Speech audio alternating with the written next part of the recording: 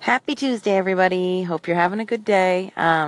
Just sticking in the vein of focus for a little bit. But this time I want you to look at not just the idea of focusing on something, but also what it is you're focusing on. And I think it's really easy for us to get focused on all of the things that are not going right in our life right now, whether we don't have enough money, we don't like what we look like, we had a fight with somebody, whatever it is, we're so focused on where we're at right now that sometimes we forget to look at what outcome it is that we actually are trying to achieve.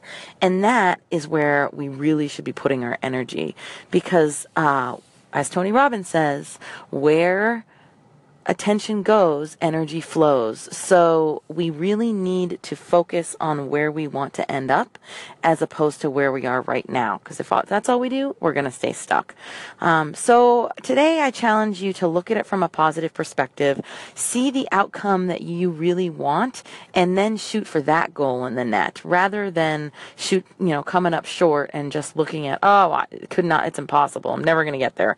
I want to focus on where you want to be, and then we can figure out how to get you there.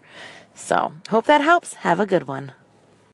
Happy Monday, everybody. I was talking last night in my Passion Through Productivity Facebook group about the number one thing we need to be productive in our day.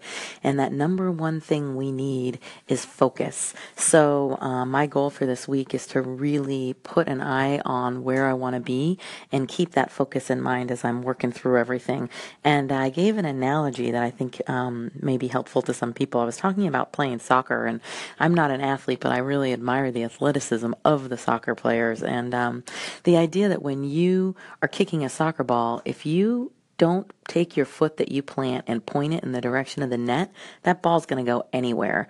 But if you, when you are actually taking that strike on the ball, you consciously focus on where your toe's going to go, your ball's going to go in the direction of where your foot's planted. So if you want to get that ball in the net, or you want to achieve your one big goal, you really need to plant that foot in the right direction in a conscious decision as opposed to just running up, stepping, and kicking the ball. So that's the goal for the week, a little bit of focus. Hope you all have a good one.